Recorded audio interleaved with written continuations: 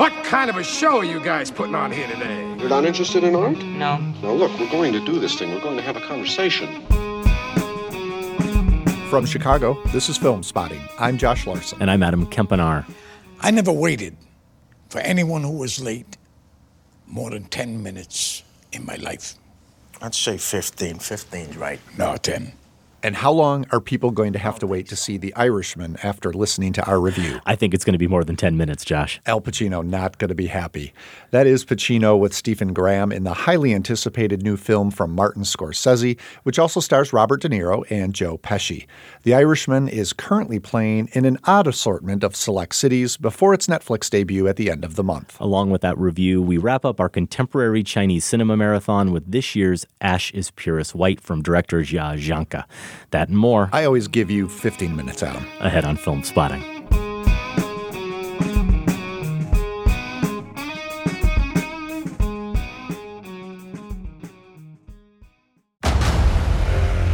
Discover why critics are calling Kingdom of the Planet of the Apes the best film of the franchise. What a wonderful day! It's a jaw-dropping spectacle that demands to be seen on the biggest screen possible.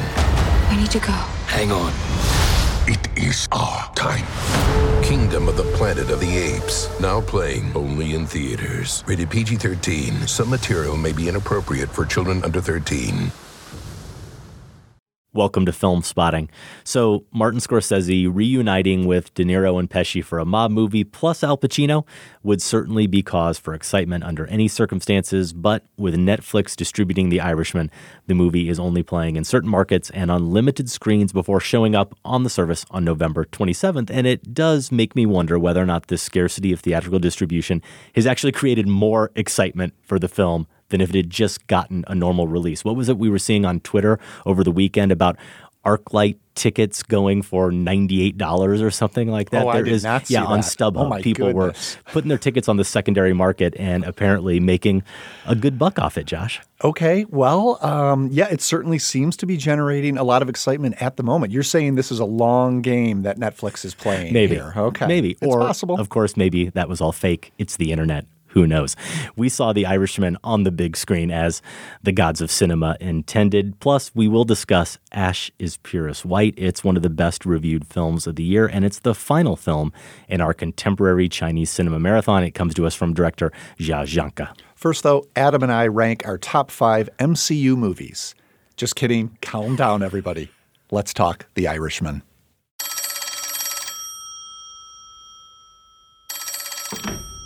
Hello? Hey, my friend. I got that kid I was talking to you about here. I'm gonna put him on the phone and let you talk to him, okay? Hello? Is that Frank? Yes. Hiya, Frank. This is Jimmy Hoffa. Glad to meet you. Glad to meet you, too, even if it's over the phone. Our friend speaks very highly of you. Thank you. Only 3 people in the world have one of these. And only one of them is Irish. I heard you paint houses. No, please. No, please. Yes, I do, sir. Martin Scorsese's The Irishman is a whole lot of movie, Adam. Big names, De Niro, Pacino, Pesci. Epic reach, takes place across a couple of decades, 3.5 hours long. But I'm also going to suggest it's not so much a movie as it is an Irish wake, a ruminative, somber, heart-wrenching occasion for mourning and remembering, though not remembrance of a person, but a very particular genre, Scorsese's own type of guilt-soaked, blood-spattered Catholic gangster films. The Irishman looks back on Mean Streets, Goodfellas, Casino, Gangs of New York, and The Departed from the perspective of an elder statesman, a wise counsel, and it casts those films in a retrospective light. I want to hear what you saw in that light, Adam, but first, some more context. Robert De Niro, fittingly, is The Irishman's anchor and title character, Frank Sheeran. A union truck driver, as a young family man, Frank isn't above shorting deliveries in order to make a few extra bucks. This and his capacity for casual violence attracts the attention and admiration of local crime boss Russell Bufalino, played by Pesci. Bufalino, in turn and over some time, recommends Frank for heavy tasks to union boss Jimmy Hoffa, played by Pacino. And so The Irishman, adapted by Steven Zaillian from a nonfiction book by Charles Brandt, shifts among three basic timelines. Frank's final days alone in a nursing home, recounting his life to an unseen listener, his early work for Bufalino, which involved many kills, and a road trip that he takes with Bufalino in late middle age to help close the rift that had eventually opened between Hoffa and the mob. Let me return to that more general question before we dig into the details of The Irishman, Adam, and there are so many good details. If The Irishman is essentially a wake held in memory of Scorsese's previous work on these themes, these sorts of stories, what did it stir up in you about those movies? We leave wakes or funerals with something of a sense of a person's full life. What's your sense of Scorsese's mob films now, as a whole, in light of the monumental The Irishman? Monumental. Good word for it. And I do want to acknowledge, Josh, before I really get into answering your question, that one of the real, I would say, bonus pleasures of The Irishman is seeing all the ways that it does fit within the Scorsese cinematic universe.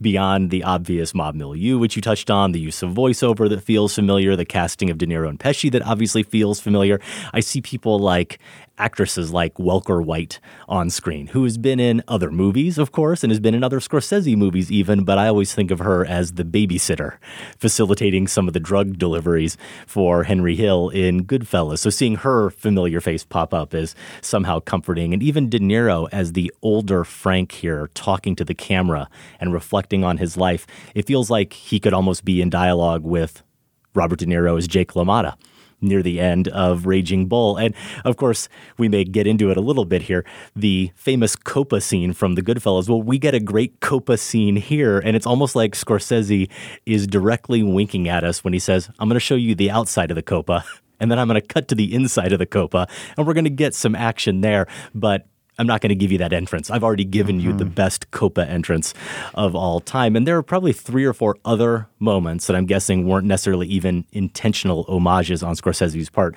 that did occur to me watching the film. And maybe if I hadn't left my notepad in the Uber on my way to the screening, I'd be able to acknowledge those. This is what happens when we don't sit next to each other. Exactly. You're out of luck. No paper, no pen.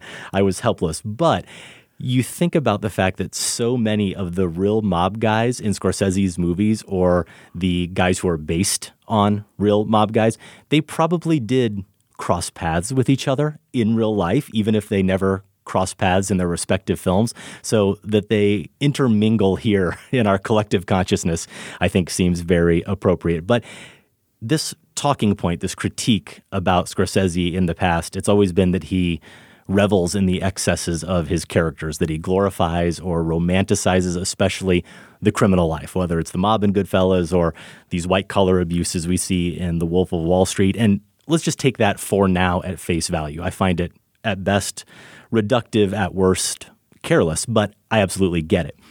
What then is so startling and staggering about The Irishman is how relatively prosaic it is and how undeniably elegiac it is. I think you are absolutely right to describe the movie as awake, particularly the final 45 minutes to an hour of this film. And I want to say right now that I'm hesitant to talk too specifically about the choices Scorsese makes that make this conclusion the elegy that it is, because I'm grateful that I knew almost nothing about this movie, not only its content, but its tone going into the film. And I want to retain as much mystery as we can while also talking in detail about it. But I think we can talk about some of the choices that lay the foundation for the reckoning that comes. And I'll start with this one.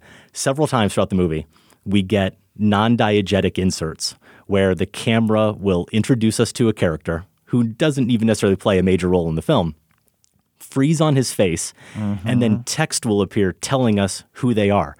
But more significantly, it also tells us when and how they die. And these are all mob guys, or certainly mob-adjacent guys. So it's usually something like shot in the head 6 times in a parking lot in 1981. And there's an ironic comedic element that's good for a quick laugh to a lot of these.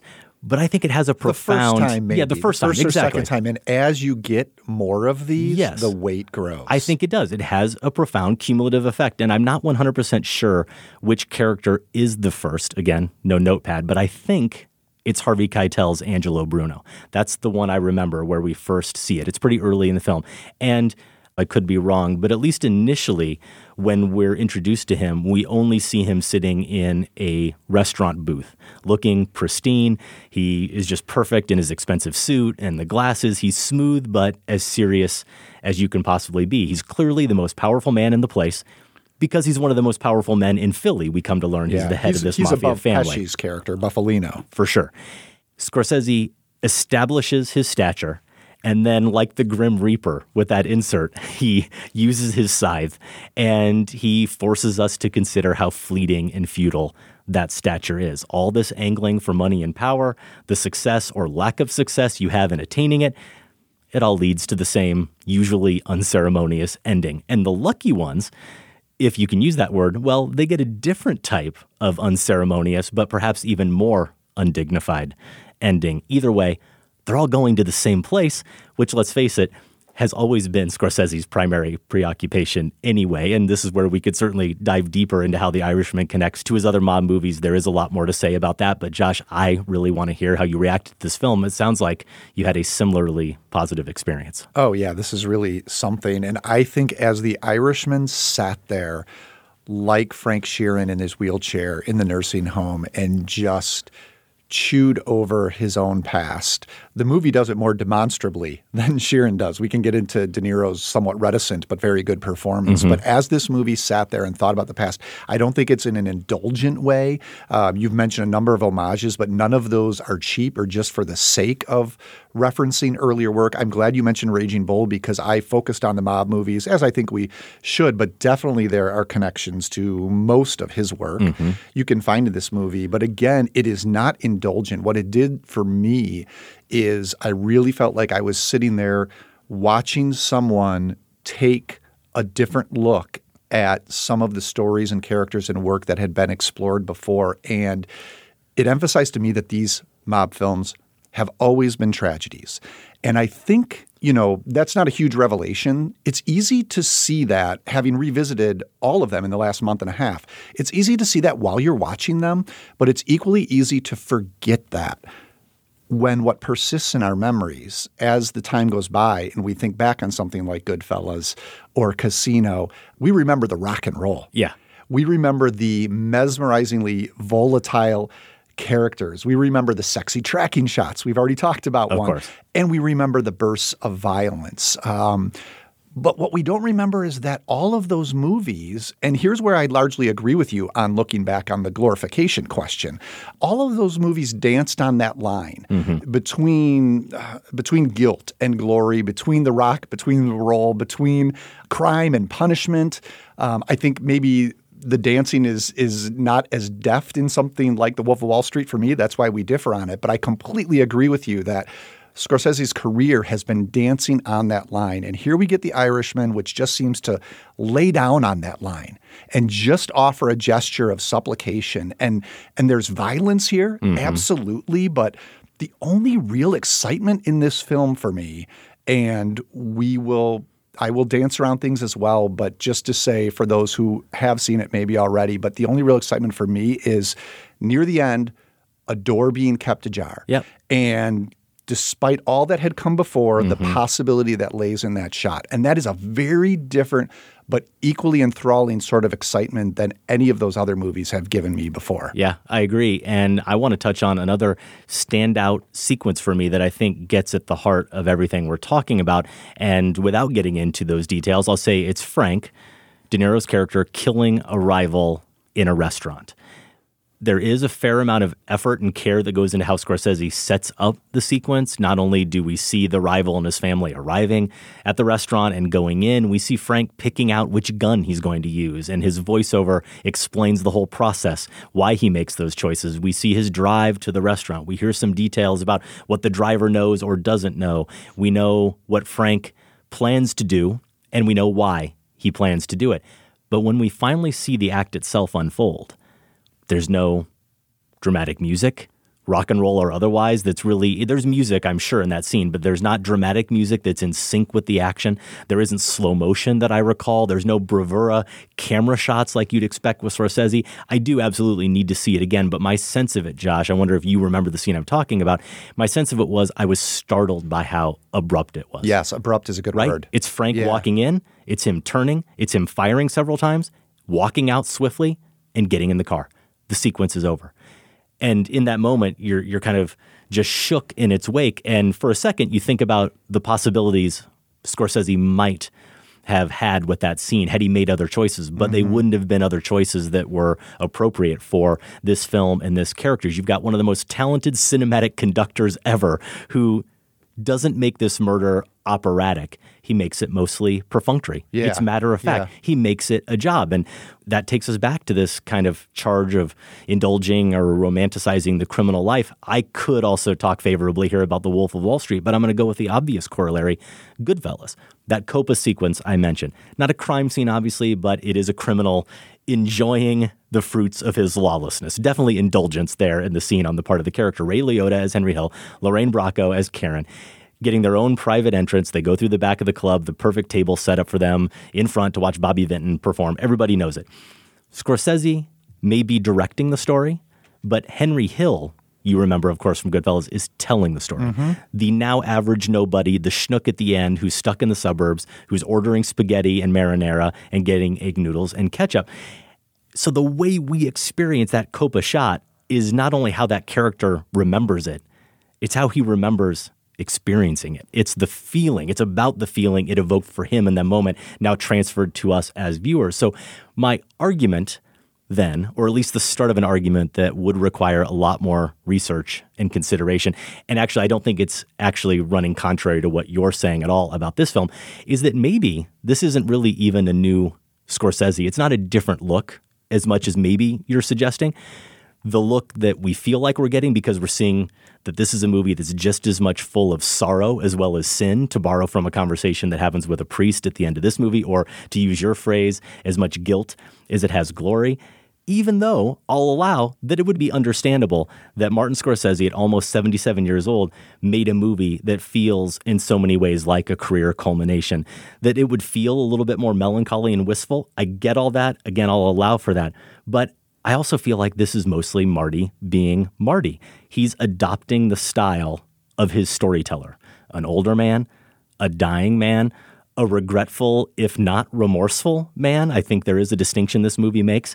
I don't really think this man, Frank Sheeran, the one we get on screen, is capable of that much introspection and we emotion. gotta talk about that. Right? We do. And he's a man who seemingly, for me, Josh, didn't really probably enjoy a single moment of his life. His role was always to facilitate other men's ambitions and pleasures and excesses, and he never really exerted his own free will. He was always doing their bidding. And there's liberation in that, if not actual freedom or joy in being of service, if you will, to other people and not having to make those decisions for yourself and having to just always do what you have to do. That's his explanation. Whether he verbalizes it or you just see it in his face, you know that's what Frank is thinking throughout this entire film. I did what I had to do. And to me, there's almost a Sisyphean quality to Frank, kind of eternally pushing the boulder up the hill, only it never comes back down. It just is him constantly pushing that boulder up the mountain. And The Irishman, albeit with its occasional Scorsese flourishes, it feels appropriately plaintive.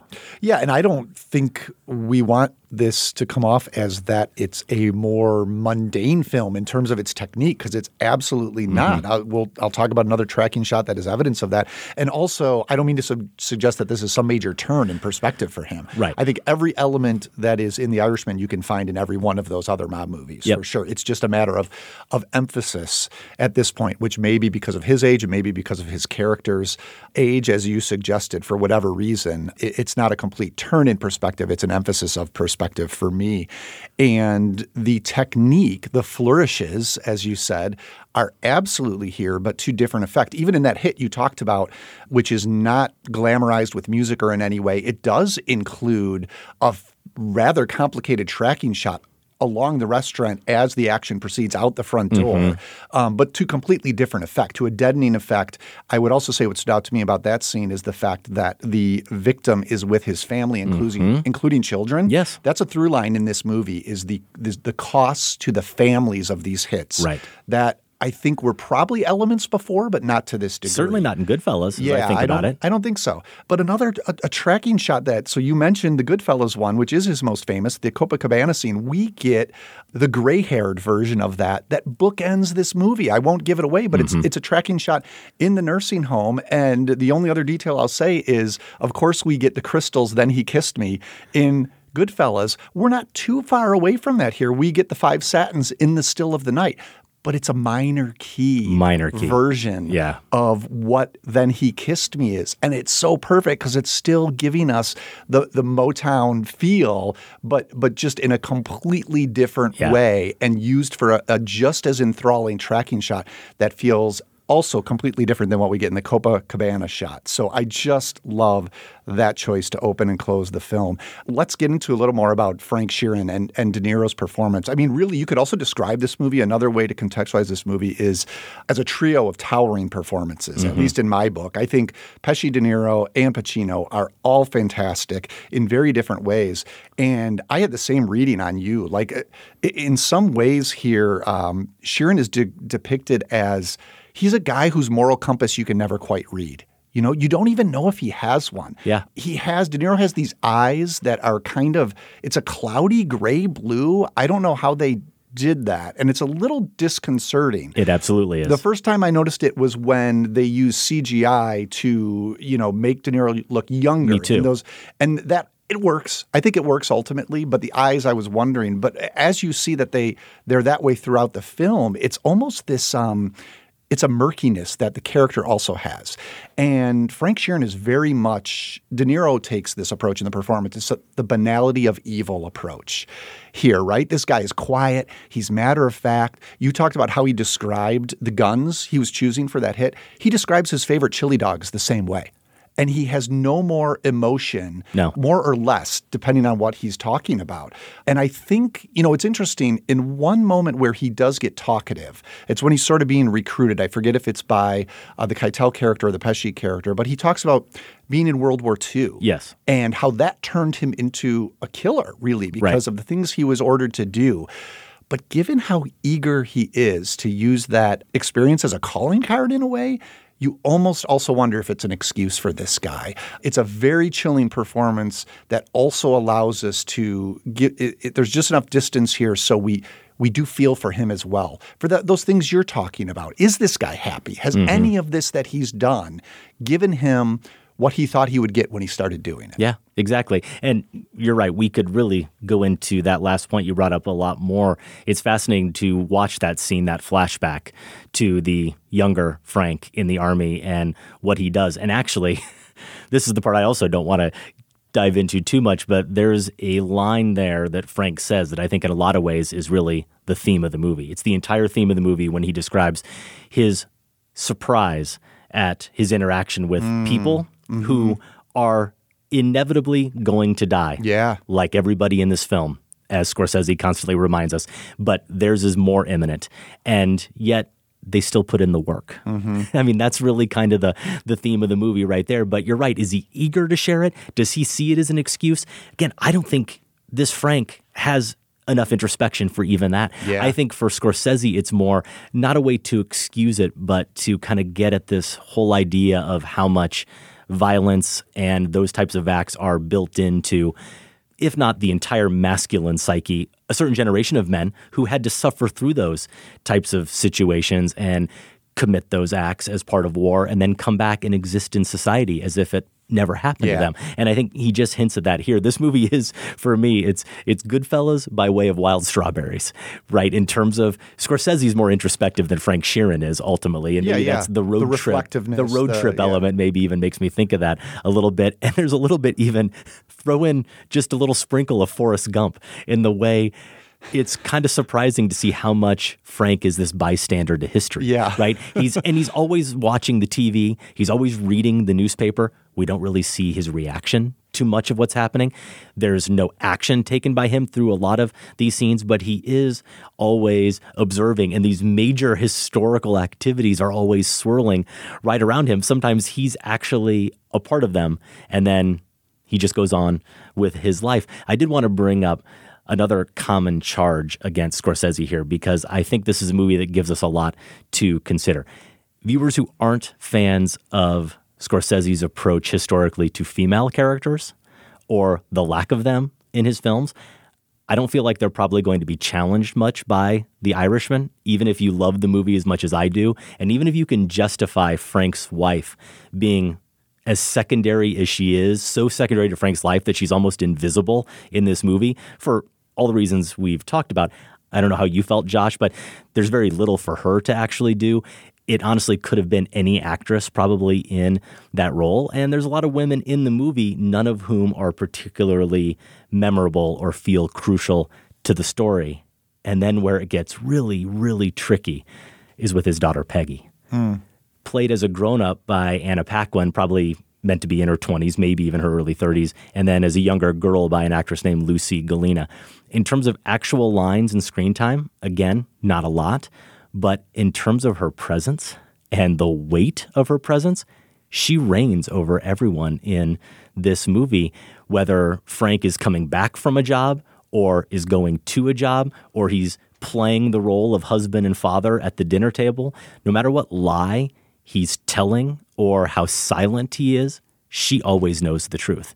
And I think you can say that he has her love. If she didn't feel strongly for him, then she'd simply ignore him and shun him, not study him as intensely as we see her do, as intensely as Scorsese's camera shows her studying him. But he is utterly incapable of earning her approval. And I think more than Frank's conscience, and more than just kind of the eyes of the viewer reminding us of Frank's sin, she's the closest thing to God this movie has to offer, all-knowing, always watching, always judging. Here's where we're probably going to differ on this. I think in that degree, it's an important character, and it serves that purpose really well as this conscience of the film. But it was the one thing lacking for me in The Irishman were the women characters. And I'm not saying this in a vacuum like I went in with a list and was going to say, no, this didn't have a strong female character. The reason I say it is because of Goodfellas, is because the reason I still rank Goodfellas above The Irishman after seeing it once is Karen Hill. I mean, Lorraine Bracco got her own voiceover, her own story, and killed that performance. Yeah. Like just was right up there with Pesci, with Liotta. And it showed that Scorsese knows how to do this and gives actresses the opportunity to do it. I feel like Peggy looms as large over this film. But here's the difference. Peggy, it's all in service of Frank's character. And it's in good service. I agree with you. Like that conscience is crucial. And those scenes, the one at the breakfast table after he's committed another hit and he's reading the newspaper report about it. As you've said, right. You don't see anything on his face. He betrays nothing. But you see she her knows face. Everything. She just looks at him. So I do like how they used her, but I don't think that it's necessarily effective in terms of, or as rich of bringing in the experience of the women in this world that Goodfellas did. Joe Hoffa, and you mentioned the actress Welker White. Right. She gets a couple of good scenes as Hoffa's wife and shows an independent experience alongside what else is going on here and gets her scene. This isn't much to do with her performance, but gets maybe my favorite showy technique in the film. This is after a number of threats have been made on Hoffa's family, and she goes to her car, starts to turn the key. That's the other Goodfellas moment, an homage, if you will. It's like when Karen Hill gets in the car, and you wonder if Jimmy's about to put out a hit on her, and this might be her last moment sitting in the car going down that alleyway. And it's an homage to Goodfellas, and it's also an homage within The Irishman, because what I love about it is just when she turns the key, Scorsese and, we have to say, longtime editor Thelma Schoonmaker here give us a little insert shot to a previous moment in The Irishman when a car blew up. Right. And it's a trick played on us. Like for a quick second, until you can put together it's not the same car, you think that happened. Then we're back into Joe Hoffa's car starting up. And a little sliver of virtuosity like that goes a long way, because it also connects with what you've already talked about, Adam, being the soul of this movie, which I agree with you, those freeze frame shots do too, is reminding everyone that no matter who you are, no matter how much power you attain, you're going to die. You're going to die by a bullet or you're going to die by cancer in prison. And so what's all this desperate running about and killing and power grab? What is it all about if you're all going to end up in the same place? And that little moment with Joe Hoff in the car is just a reminder of death hanging over everyone in this film. So the other two performances I mentioned as this trio are Pesci's and Pacino's. And I just want to say how shocking it was to see Pesci as Buffalino in this story is quite a few years, maybe 10, maybe 15 years older than Frank. And so long gone is this motor mouth madman from the Goodfellas madman, the instigator. and from Casino, you know? But the cold-bloodedness is still there. He just uses this. It's communicated in this quiet rasp, and he speaks more slowly, and he moves more slowly, but he still carries that lethal stick. I think it's a very chilling performance For sure. in a way that, knowing Pesci's other films with Scorsese, I did not expect at all. Agreed. Now, Pacino, he goes a different direction. Of course, as you would expect, and he is playing Jimmy Hoffa, who is a larger-than-life figure. That is it. I mean, if you want Pacino now, you want him in this sort of role, a post-Hua Pacino, you need to give him a part like this where it makes sense to go that big. But I also think, he's funny when he needs to be funny this way. He's erratic, but he's also commanding. You get a sense of why this guy held as much sway as he did and had as much influence. And it's because partly Pacino is being Pacino. Yeah, and Pacino does what he can, I think, to make him as much of a tragic figure as he can possibly be. Yeah, I agree. Well, we agree on The Irishman. Thankfully, we're not going to have to broker a sit down and have someone sort this out for us, Josh. I'm glad. Which did happen with a fairly recent Martin Scorsese film here on the show. That's true, yeah. So we have gotten past that. We're more mature and ruminative in our old age. Same thing happened with Tarantino. It's true. We're just getting to be a couple of agreeable old men here. Yeah, it's funny. Your taste is coming around. Nice try. The Irishman, I want to say, is out now, available everywhere. That's not the case. It's playing in Chicago starting this weekend. But no, if you're in Indiana, you can't see it. It's playing on one screen in Oregon. So everybody can fight it out trying to get into those screenings, and it will hit Netflix at the end of the month. If you see it and agree or disagree with our takes, you can email us feedback@filmspotting.net. More Scorsese talk ahead with the Film Spotting poll. And then one of the most acclaimed films of 2019 closes out our contemporary Chinese cinema marathon. Our review of Ash is Purest White is next. Stay with us. The old gunfighter on the porch stared into the sun and relived the days living by the gun when deadly games of pride were played and living was mistakes not made, and the thought of the smell of the black powder smoke and the stand in the street at the turn of a joke. Ah, the smell of the black powder smoke and the stand in the street at the turn of a joke.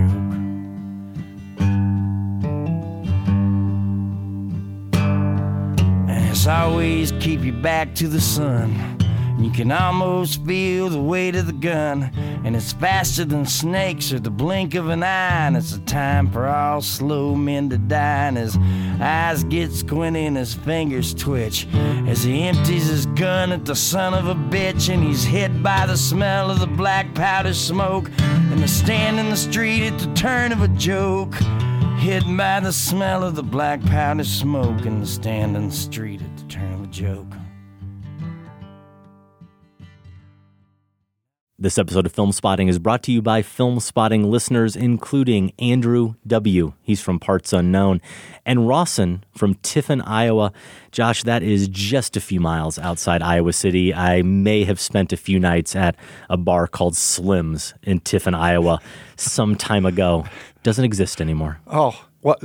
Slim's doesn't. Slim's doesn't. Tiffin is still Tiffin's there. still there. Okay, good, because I'm going to go home to my map of Iowa that I keep every time you reference a town, and I'll put a push pin where Adam was. I love it. It's in my home office. There is no Pizza Ranch there, though. Oh, well, I will never go. I will never go then. Tiffin's one of the few Iowa towns that's too small for a Pizza Ranch.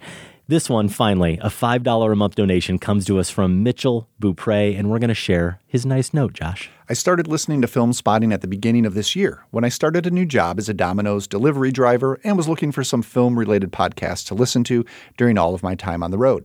As someone who's been obsessed with film since I was about 14, I'm 29 now, so it's been a while, I'm delighted to get to spend so much time listening to the chemistry that you two share, creating the feeling that I'm genuinely listening to two good friends just hashing out their thoughts on a movie after seeing it, with no small contribution from the guidance of Sam and Golden Joe, no doubt. I live in Newark, Delaware, which, as you can imagine, doesn't always get all of the movies I'm eager to see, especially not in a punctual manner. And I find myself once or twice a week driving an hour or so to the nearest theater playing some of the smaller releases. All of this is to say that I spend at least 50 hours a week in my car alone, and being able to listen to your weekly episodes and go back through archives from the Battle of the Wolf of Wall Street to the Great War of Three Billboards Outside Ebbing, Missouri. Is that what they're calling it? Has made that time a lot less lonely. I just finished listening to your episode reviewing The Big Short and Chirac while driving an hour to the closest theater to me that's playing Jojo Rabbit. Good for you. And thought now was an appropriate time to finally pay the dealer and say thanks for all the hard work you put in to making my favorite podcast happen. Well, thank you, Mitchell, so much for the kind words there. I know, Josh, you've been preparing for your list of the top films of the decade, getting that short list ready. Mm-hmm. I did some maintenance on mine over the weekend, or, started getting it ready anyway, considering what could make the cut. It's going to look pretty good on that list. You're putting Wolf on there, aren't you? I mean, that and a little gem called Three Billboards Outside Ebbing, Missouri. Adam, as a friend, you don't want well, I didn't say, don't want to do that. I didn't say how many films were going to be on the list. Okay. But it's in the conversation. Yeah. It's not going to make the top 10. I'd say even take it. It's not going to make the top 20. Just take it out of the conversation. Now, what I'm going to do is I'm going to read a line to you from an opera. I want you to give me that line back in the language in which the opera was originally written. And for a bonus $250, you can sing it. I'm Stanley Spector. Philip Baker Hall there in the trailer for Paul Thomas Anderson's Magnolia. It is the next film in our 9 from 99 series. Just like it sounds, 9 films from the great movie year 1999. 7 great discussions so far. 14 combined positive reviews, or it should be, until we hit American Beauty last time. I was just barely positive on it. You were a little more negative, Josh. So. Yeah, I couldn't betray 1999 me. I had to stick with my guns. I get it. Magnolia is the penultimate film in the series, of course. We only have one more to go, and this one could end with a bang. Star Wars Episode 1. Oh, can't wait. The Phantom Menace. Oh, always up for an excuse to rewatch The Phantom Menace. Midichlorians and all, Adam. Yeah, I am looking forward to what I hope will really be a good debate about the film. I haven't seen it since it came out, thought it was terrible, but have not even really thought about the movie since then. So it's been 20 years, and I'm bringing fresh eyes. Last Jedi, you didn't want to revisit it and see what you missed, how you could have been so wrong. First, you were just following the crowd. No, didn't want to revisit it, but also there's a difference between want to and having the time to, and I decided I didn't have the time for The Phantom Menace or Attack of the Clones. Both. Now I have forced myself and the time. I've forced myself to make the time. So Magnolia next week on the show, Phantom Menace coming next month as we prepare for the latest Star Wars installment, Episode 9. We do have some movie passes here we would like to give away to our local Chicago area listeners. The Thursday, November 7th screening of The Good Liar, starring Ian McKellen and Helen Mirren. You can sign up to win those passes and see the movie for free in advance of its release by going to filmspotting.net/events. So for whatever reason, I've seen this trailer maybe 5 or 6 times. Okay.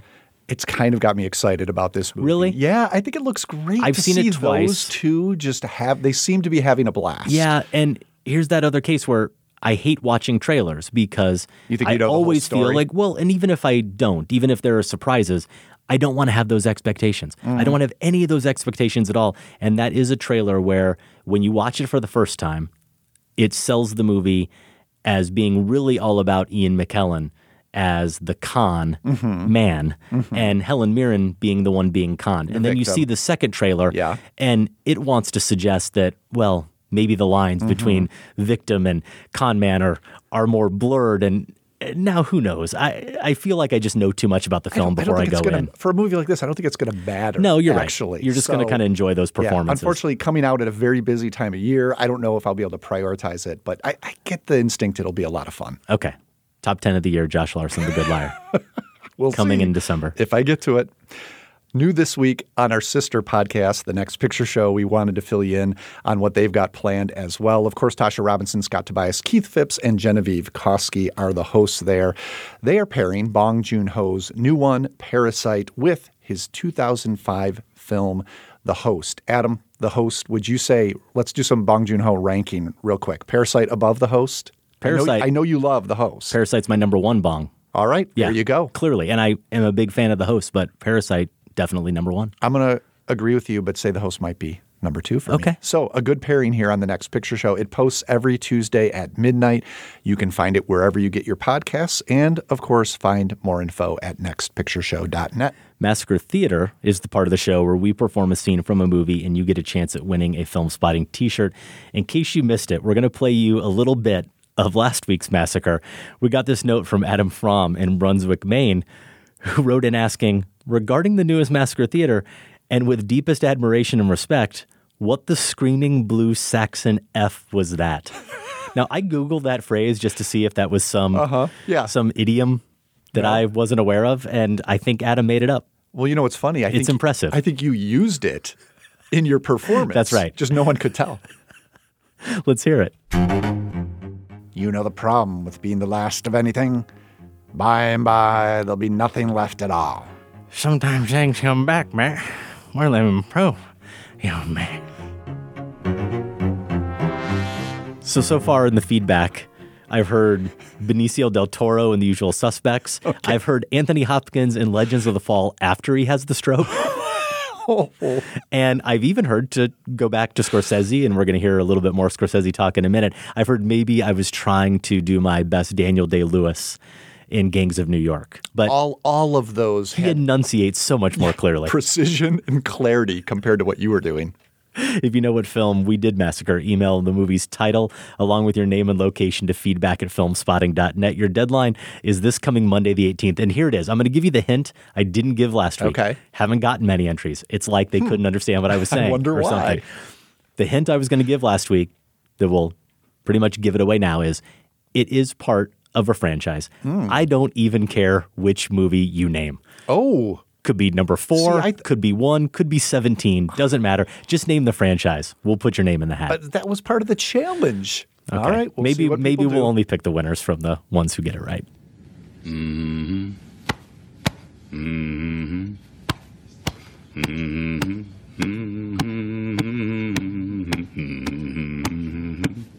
on. Come on, Josh. Join me. You got to pound harder than that. I don't know if that's picking up. Matthew McConaughey. At least you picked one of the few good scenes in The Wolf of Wall Street. You'll give us that. I do like that scene. McConaughey there in Scorsese's The Wolf of Wall Street. And it is time for poll results. A couple weeks back, we asked you to name your favorite Martin Scorsese movie, and you overwhelmingly chose, no surprise, Goodfellas. So we decided to rephrase the question and ask, what is your favorite Scorsese movie since Goodfellas? There are still a lot of great options. There's 12 of them, in fact, not counting The Irishman. In chronological order, those choices are Cape Fear, The Age of Innocence, Casino, Kundun, Bringing Out the Dead, The Gangs of New York, The Aviator, The Departed, Shutter Island, Hugo, The Wolf of Wall Street, and Silence. Josh, how did it come out? Well, Kundun, only 1%. And then it looks like we have a tie here with 2% of the vote is Cape Fear and The Age of Innocence. This makes me sad. More people need to see Bringing Out the Dead, I'm afraid, because it only received 3% of the vote. Hugo got 4%. Gangs of New York, 5%. The Aviator, 6%. Shutter Island, 7%. Look at all these all lined up so closely. Casino, 8%. Here's where things start to shift a little bit. Silence, recency bias here, maybe. Silence received 12% of the vote. The Wolf of Wall Street, 18%, but winning. is The Departed, 27% of the vote. Connor in Princeton, New Jersey writes in, Scorsese was my gateway director into film nerdery, and lately I've been rewatching his work, much of which I haven't seen as an adult. The Age of Innocence is the one that sticks out to me now as an underseen masterpiece. It's a gauzy and incisive look at high society, passionate but restrained, with flashy camera work that really serves the characters. Here's a vote for silence from Nick Doolittle in Santo Domingo, Dominican Republic. Had to vote silence. It's a masterpiece. Saw the film on a plane 2 years ago, and it rocked me hard. Scorsese's approach to issues of faith, doubt, cultural tension, and sacrifice, and the profound honesty of a man wrestling with his beliefs in the face of extreme hardship/persecution had me shook at 30,000 feet. Plus, the cinematography is stunning, even on a seatback screen, and the understated score is perfect. Few films have affected me like Silence, and I suspect few ever will. Yeah, so if Nick can have that experience watching on a seatback screen, then think about what you can do with The Irishman on your 60-inch TV or whatever you have at home. I think Nick's going to get a lot of crap for that. Probably. Eric Howder says, remember the first rule of politics? The ballots don't make the results. The counters make the results. The counters keep counting. I had to watch that scene today to remind me of a Jim Broadbent in The Gangs of New York. Eric says, come on, Gangs of New York fans, 5%, unacceptable. Civilization is crumbling. I'm telling you, Eric is onto something. Having just rewatched it, I had forgotten how much that movie sort of predicted the political era we're in right now, with the insane nativism as a motivation and the election shenanigans. Yeah, it's kind of crazy. Here's another note from Stephen Hill. Since it asked for favorite, I had to go with Hugo. Creative use of 3D? Check. Love letter to the dawn of cinema, and specifically the work of George Méliès? Check. Completely outside of what we expect from Scorsese. Check and double check. I love it when directors take left turns that actually work. Great stuff. Here's John in Summerfield, Florida. My vote easily goes to the eventual winner, The Departed. Maybe the most purely entertaining of Scorsese's gangster films. I'll stump for it any day and insist that those Best Picture and Best Director Oscars are no mere career achievement awards. Mitka Alperowitz also weighed in. I came here to vote for Kundun and decry The Departed. And I've already voted for Kundun. I will cede the rest of my time to Brett Merriman. The honorable gentleman from Southern California rises to say, I'm not expecting the right answer to win, Silence, but good Lord, people, The Departed isn't even the best cop is a criminal, criminal is a cop movie. Be bold, Bringing Out the Dead. Be revisionist, Casino. Be clueless, Hugo.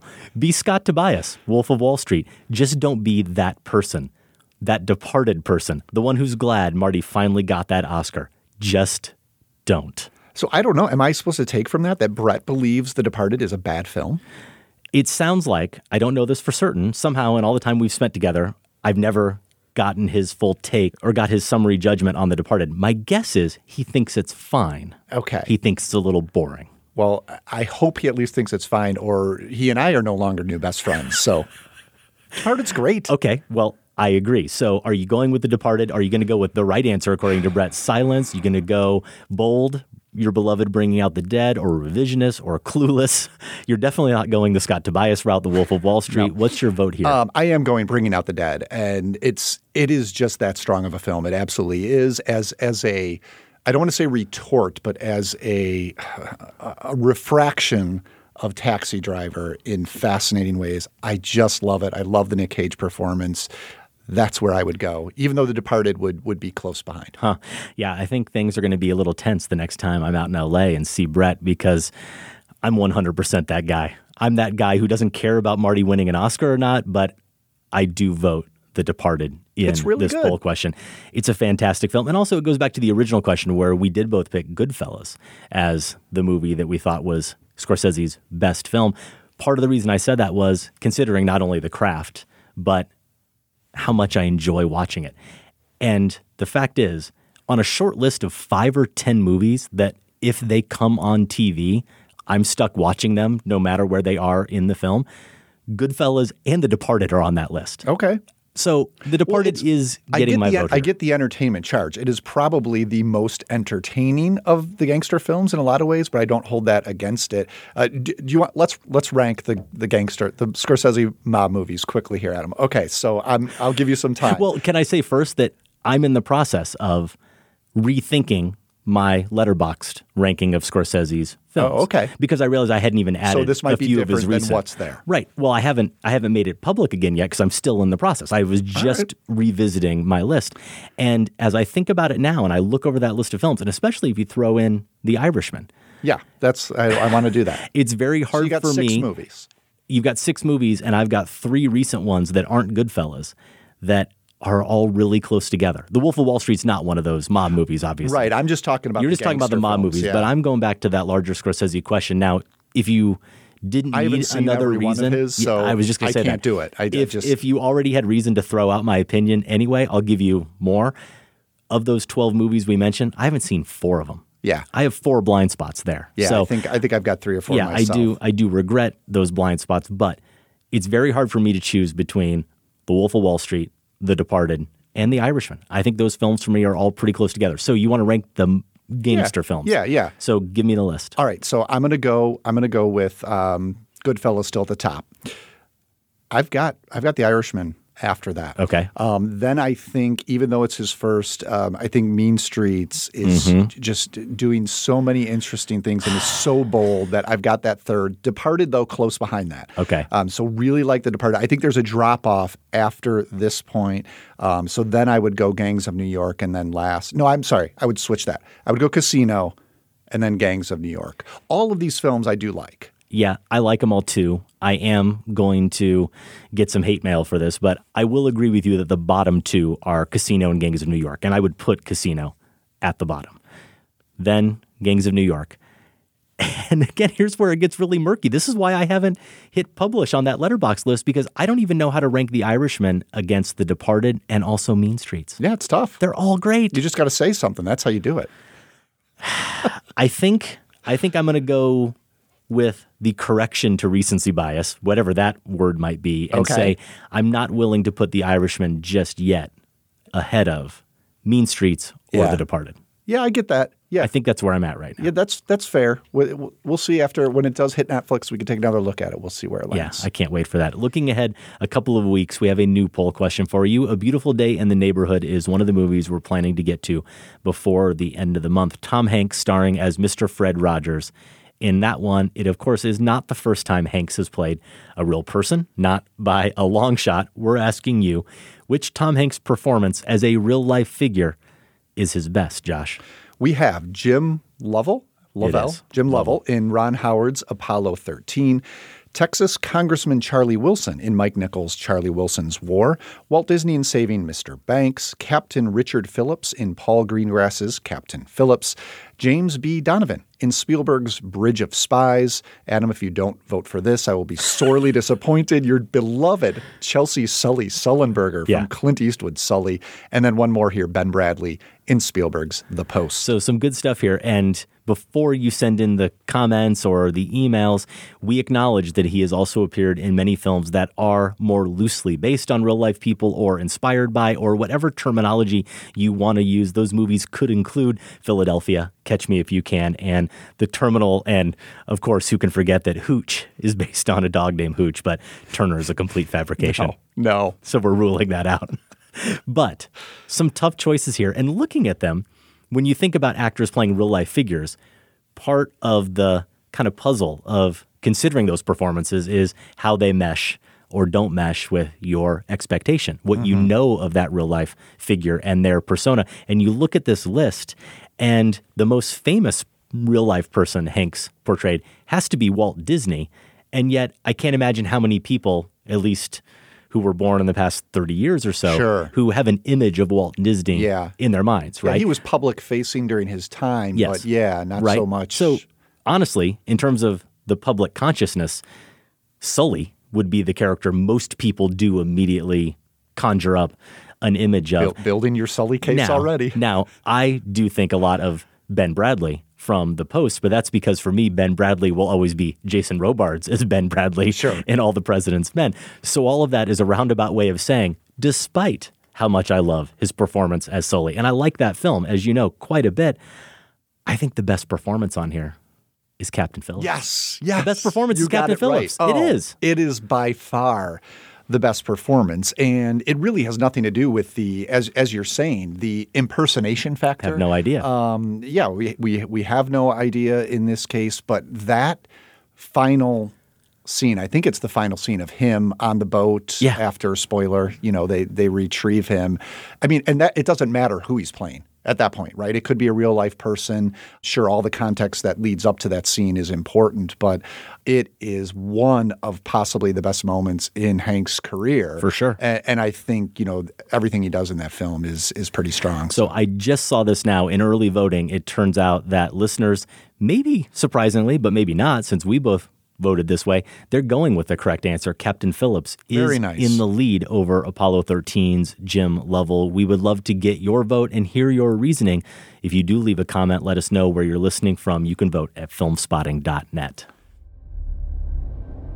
码头马上就要擦墙盖走了，工程都是咱们的。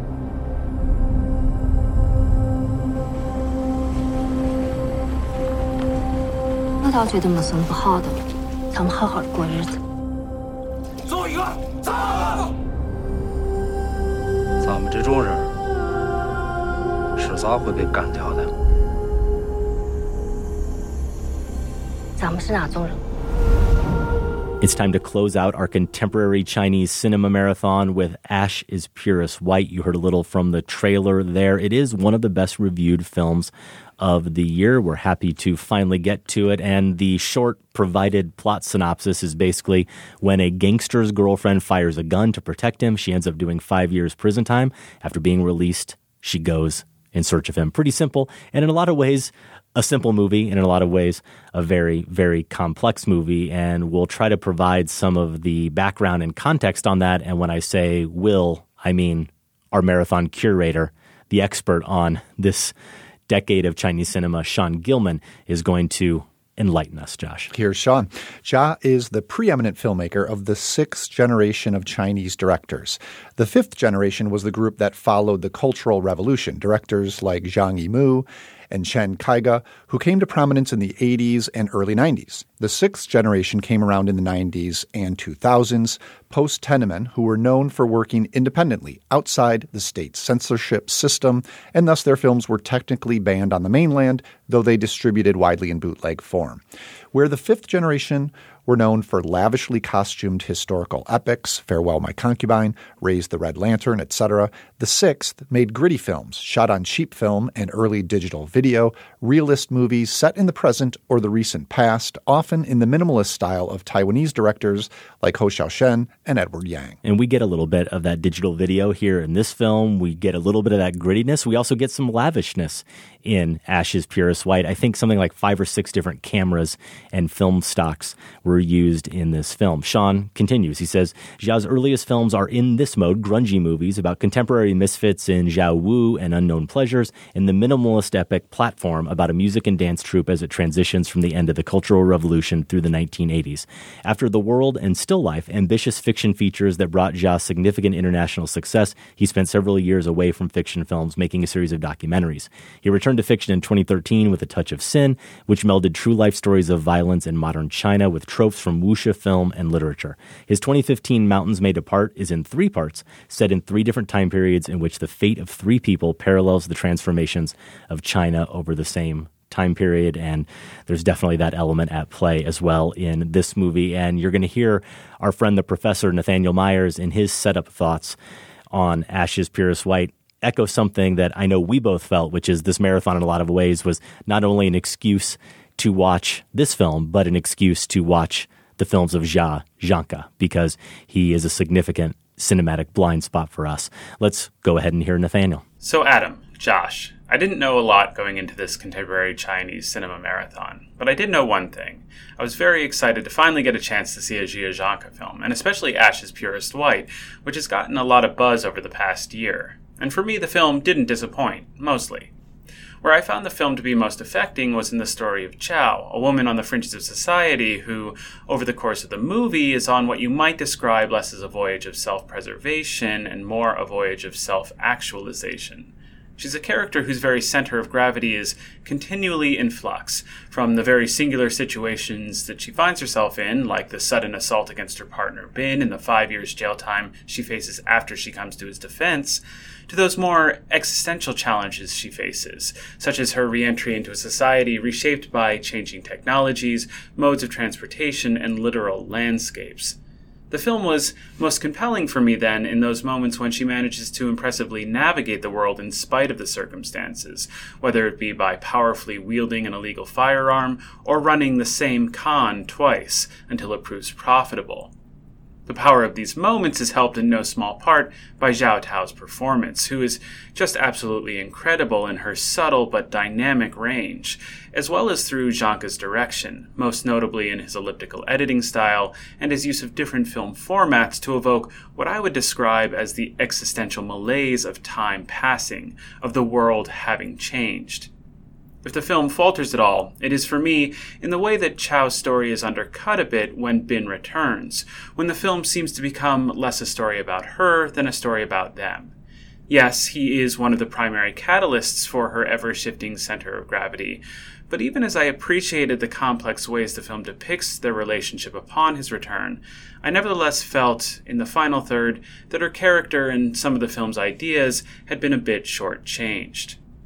But, as always, Josh, Adam, I'm most interested to hear what you guys picked up on that I'm very likely overlooking. Are there elements of the film you found thematically significant or emotionally compelling that maybe aren't as evident by focusing narrowly on Chow's story, rather than, say, that of Chow and Bin, or Bin alone, or even perhaps the story of China more broadly? Thanks, guys. Emotionally resonant, yes, but in a very specific way.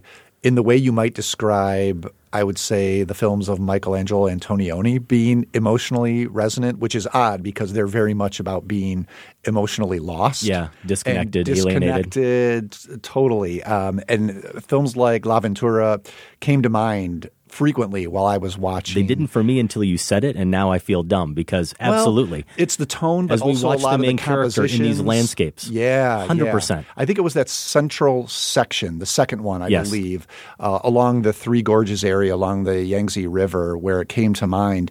And I've responded to the Antonioni films that I've seen in a similar way because it does capture that sensation so well. And I think Ash is Purest White does this similarly. The widescreen composition, you mentioned the different formats being used here. I think that's where the widescreen composition really does kick in when we see these massive landscapes. And it's an area tellingly also facing huge change, right? There are comments being made about how this one region that the main character, Chow, is taking a boat through is going to be flooded. And these towns are going to just essentially disappear. So in the background, you have this idea of a changing China, but really it resonates with this central relationship between Chow, played by Tao Zhao, and Bin, played by Fan Le, the gangster, even when she reunites with him and they don't really connect. Yeah.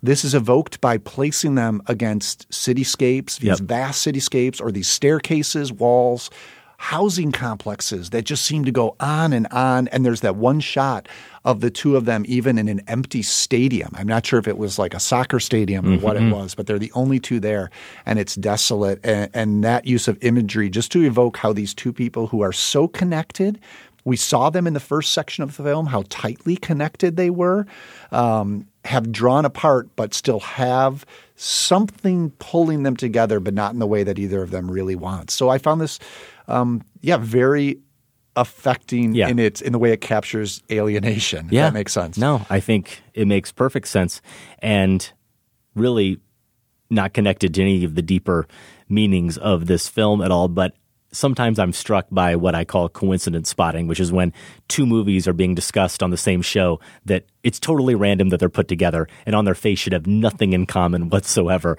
And then you find the connections. And I happened to catch David Ehrlich's Letterboxd blurb for this movie, for Ashes Pure as White, and he said, a long and melancholy summation of better movies, he likes it but doesn't love it, of better movies the brilliant Jia Zhangke has made before, Ashes Pure as White finds China's most prominent filmmaker wistfully replaying the hits in order to further romanticize some of the fixations that have always dominated his work. So just replace Jia Zhangke, Ashes Pure as White in China with Martin Scorsese, The Irishman, and United States, and it basically works as well for The Irishman. And not only that, two films that some people have said, I know I've heard those comments here and there or picked them up on social media, the greatest hits of Scorsese. We talked about it a little bit as well. This one's even essentially a mob movie, too. Yeah. If you really think about it, it's a gangster movie. And we always think about Scorsese and his love of rock music and the way that is expressed in his films and the songs on the soundtrack he calls on. And my understanding of Jia is that it's not by accident or random that we get a lot of scenes here where the music is really key. And pop music, that kind of catchy romantic music we get, and even kitschy. Some of it is Chinese music, but then there's also a sequence that relies heavily on YMCA, right? Yeah, for sure. Now, I did want to reference one other thing that Sean pointed out. I use the word culmination to talk about The Irishman, too, with regard to Scorsese. He says that this is a culmination of Jia's previous work. It borrows that three-part structure of Mountains Made Apart and the connection to Wuxia of Touch of Sin. Its middle section, he says, is largely a recreation of still life. It's the same location, same costume for the lead character, but different plot. Its character names even come from unknown pleasures, though they don't appear to actually be the same people. And he says that this movie actually begins with leftover footage from Unknown Pleasures, the grainy stuff on the bus, before they cut to the drone shot over the city. And the concert footage in the middle intercuts a contemporary Zhao Tao in the audience singing along to a performance captured during the still life shoot more than a decade ago. So homages to his own work abound, obviously, in this film. We should say about Zhao, she is in, I think, all of his films but two, actually married to Jia Zhangke. So a recurring muse for the filmmaker here in this movie. But I point all that out not because it's just good information and kind of fascinating to hear, but one of the real pleasures for me of the marathon, I think for us always, has been coming to them as relative neophytes, not trying to know everything there is to know about these films and all the background and kind of taking them as if they're a movie we just walked into the theater and saw. But when you get additional context like that from Sean, you really do realize the richness of the experience he's having with the film, Ashes Pure as White, and like a lot of viewers are having that we're not. And maybe next time we'll have a little bit more of that foundation. I do want to point out that I don't have a phrase as provocative as Nathaniel's The Existential Malaise of Time Passing. But we've watched 4 films now in this marathon, all of them obviously from the past 10 years, and all of them have wrestled in different ways with China's tumultuous past and their present. 2 of them were period pieces. They were looking backwards to engage in a political dialogue, one that was very current, one that was topical. And it just seems so perfect that we close with a movie that finally moves forward in time. It starts in 2001 and goes to 2006 and ends up in 2018.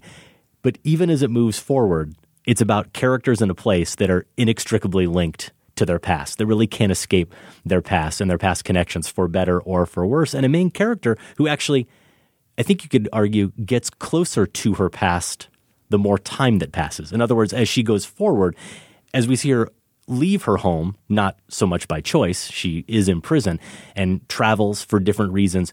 When we see her come back at the end, she's back where she started. There's a return. Right? There's a return. She's embraced. She really has tried to go home again and has seemed to make the best of it. But you're so right, Josh, about the landscapes here and the way Jia Zhangke juxtaposes them, where we're either seeing these kind of smaller towns that are clearly in decay, or we get these more bustling urban centers that seem almost futuristic with their skyscrapers and their towers and all the construction.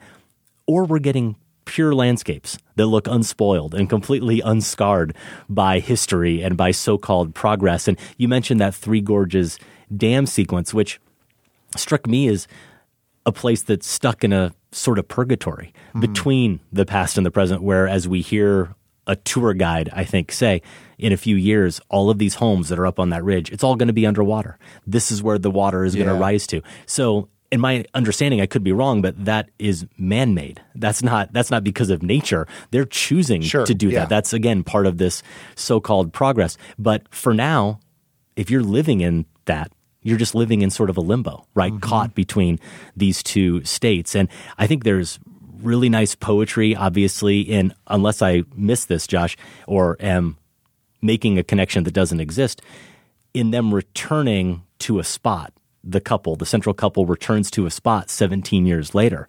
It's a moment of connection that is going to define her future, the future that is at the end of the film that we don't know and have to fill in the blanks, just as their futures back in 2001, were defined by a moment of connection there. Yeah, and we should say, too, we're describing this as it is, as an existential, thoughtful piece of work, but it starts with a bang. I mean, this first section, when Bean and Chow are still together and he's sort of the leader of this group. He's not at the top of this mob, this connected criminal outfit. He's a player. He's definitely a smaller time boss. He's got a crew underneath him. And the movie is pretty exciting for that section. And Tao Zhao in the part, I love how she's fearless right at the beginning. I think the first time we see her, first of all, in this whole section, she's wearing bright colors and flashy shoes the whole time. Dresses very differently than in the latter half. Yes. But when she walks into this room where they're all playing cards, and it's kind of where Bean's men hang out, she hits them in the back, kind of like aggressively, just playfully, but also aggressively. She takes his cigarette. We know he's the guy in charge, and she kind of grabs that to let a gesture of, but I'm kind of his right hand woman. And so I like the performance, and I like how I love the performance. Yeah. There's the sequence in the dance club, the YMCA one, which is very electric. And wow, that moment that does define their futures, the act she commits which sends her to jail. It's a single take. They're basically in a car together, and some guys come after him, right? Essentially, his driver, I think, gets out first to protect him. And this gang takes down his driver, and so he wraps his hand up, punches through the window. It's like an action film at this point. That's the only real action moment in this film, and it's great. It is something else, because then as a single take, he comes out and there's a full-blown, almost like a wuxia fight scene. Yes. They eventually, after a while, let me put it this way. It's the only fight scene I think I've ever seen where I believed the one guy was actually taking out the seven. You know how in most they always take the turn. It's like even though there's seven, let's watch. The way this is choreographed, you believe that Bean is taking each of these guys out. Eventually, it begins to be too much, and she picks up the gun and goes out there. And I think that's all in a single take, and it's really excitingly filmed, but also very distinguishable from what we get in that latter half. Well, and what about what we get in that middle half? Another one that my recollection of it, I didn't get a chance to go back and rewatch it, is another long take, but completely devoid of action. It couldn't be any less filled with action. It's these two main characters in a hotel room talking. Yeah. But it plays out in an extended shot, and the blocking of it is really graceful, right? Where you see characters kind of just moving in and out of the frame, and the camera doesn't make any kind of jumpy or unnecessary movements. It's very economical, but we watch this emotional drama as they reunite play out over the course of what feels like a 5 to 10 minute scene. It plays out in real time in a way that, without hitting any overly dramatic, certainly not any melodramatic notes, it's really affecting. Yeah, definitely. That's a standout sequence as well. So I have a last question for you, although maybe my guess is we're going to have to punt this to Sean Gilman and see if he can answer this one, I'll be really impressed. What's with the UFO? Do you have a theory? I don't have a theory. There is this sequence. It's during that middle sequence where she meets a guy on a train, and he claims to be part of some business that does tours for parts that have been visited by aliens or UFO sightings. Yeah, something like that. And he's a con man, as she's been trying to con people as well. Right. And she's pretty successful at it, too, as we see. Probably unlike him, though. He seems to work it pretty well in that scene. I'm not sure she ever completely buys it. No, I don't way think so. Probably the other passengers do. But she confesses to having had an alien encounter at one point. Is that the part that flummoxes you, or just in general? No, because I felt, as you did, that she was probably playing him. Saw through the con, was like, how can I? So it's a great exchange on the train. But then after she decides, he invites her to come work with him, and she thinks about it for reasons we're not entirely clear, but maybe to see what she can get out of it, and then does eventually leave on her own and gets off at a stop where that's pretty deserted. Yeah. And she's passing by an abandoned building, and there's this like light show, and even sees a something darting through the clouds at night, which I took to be a UFO, and I just wondering where that fits in. Yeah, I am sure that Sean. In fact, I'm pretty sure in our comments he says something about he references but maybe it. Maybe more in passing. Yet another little mystery, I think Zhao wants us to consider at the end of the film. Also for people who are really into this movie or into this conversation about the connections to not only other Zhao films, but other Chinese films. There's a bunch of stuff Sean has in here about songs that are used and references to the killer and very blatant choices that are meant to ironically inform us about the characters that, again, were completely lost on us. Can we put that like on the Facebook page maybe or something? Yeah, I think we can definitely post it. Why don't you plan on, if you're curious, come on over to our marathons page, filmspotting.net/marathons, and we will post those full comments there. That's also where you can find all of the reviews that have made up this contemporary Chinese cinema marathon and all of our past marathons. We do remind you that all of the titles that have made up this Chinese cinema marathon are available on demand. And if you can't get them that way, you may be able to find them at your local library. Again, filmspotting.net/marathons, and we'll officially close out the marathon next week. We're going to save our awards for then. We do need a name. We don't have one yet. So if you've got a good idea, if you've been following along and have something clever to throw out, please do let us know. Feedback at filmspotting.net. And I've been thinking too, Josh, on-air production meeting, oftentimes, or typically, with our marathons, we make room for a category that is unique to the marathon. Something that we maybe wouldn't have even been able to anticipate when the marathon started, but then after you saw the films, you said, oh, we have to have best example of X, right? Yeah. And I'm not sure what it is for these. We've seen 4 films that all are, as we touched on, connected in some major ways and also very, very different. And I don't know what that common theme is, other than was thinking about something that could relate to politics, the most blatant connection to the current state of politics in China or some kind of historical reference, anything. It could be either something political or I don't know. We'll take suggestions for that too. For those who have been watching all these along with us, see if you have a category we should consider. Yeah, and if you have a favorite performance from the marathon or your best picture, send us an MP3 file or other audio file, or you can email us. That email address again is feedback@filmspotting.net. And Josh, that is our show. It is. If you want more Film Spotting, you can go to filmspotting.net and find reviews, interviews, and top 5s going back to 2005. To order Film Spotting t-shirts or other Film Spotting merch, visit filmspotting.net/shop. To subscribe to our weekly newsletter, you can do that at filmspotting.net/newsletter. If you want to connect with us on Facebook or on Twitter, Adam is at Filmspotting, and I'm at Larson on Film. Out in wide release this weekend, a new movie from China, Better Days, about a bullied high school student and a small-time criminal who become suspects in the murder of a teenage girl. Dr. Sleep is out. This is director Mike Flanagan's adaptation of Stephen King's Shining sequel. It stars Ewan McGregor. Last Christmas stars Emilia Clarke and Henry Golding. It's directed by Paul Feig.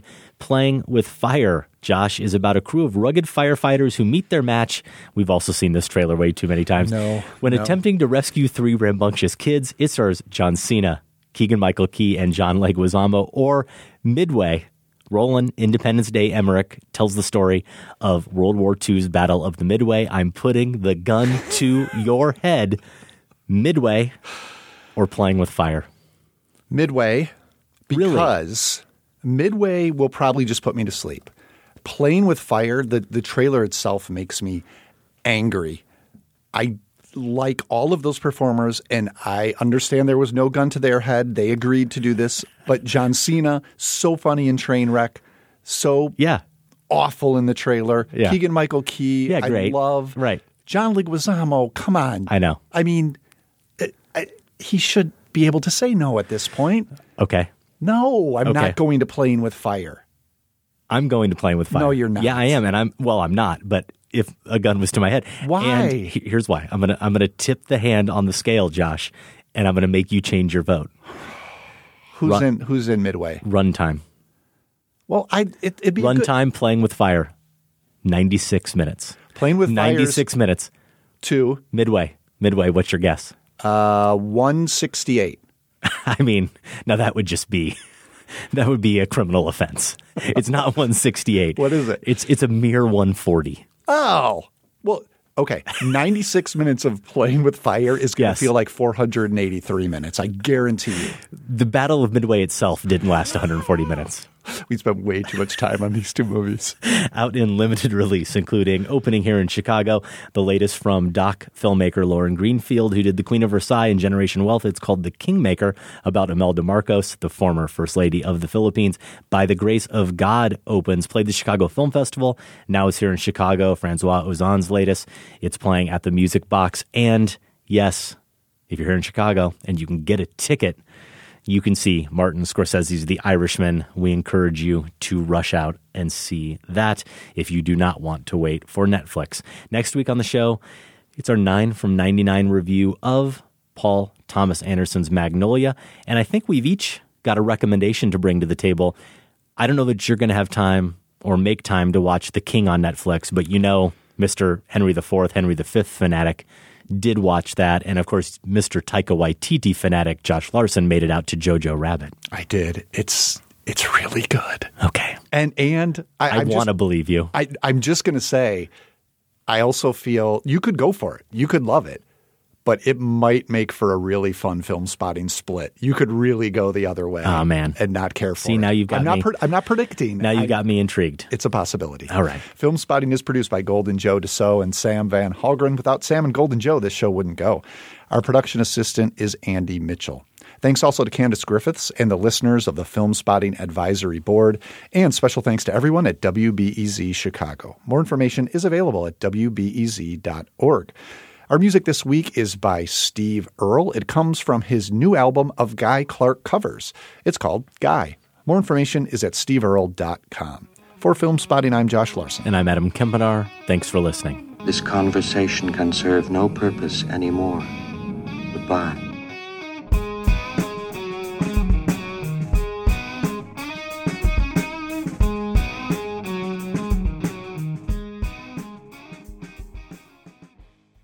Film Spotting is listener supported. Join the Film Spotting family at filmspottingfamily.com and get access to ad-free episodes, monthly bonus shows, our weekly newsletter, and for the first time, all in one place, the entire Film Spotting archive going back to 2005. That's at filmspottingfamily.com.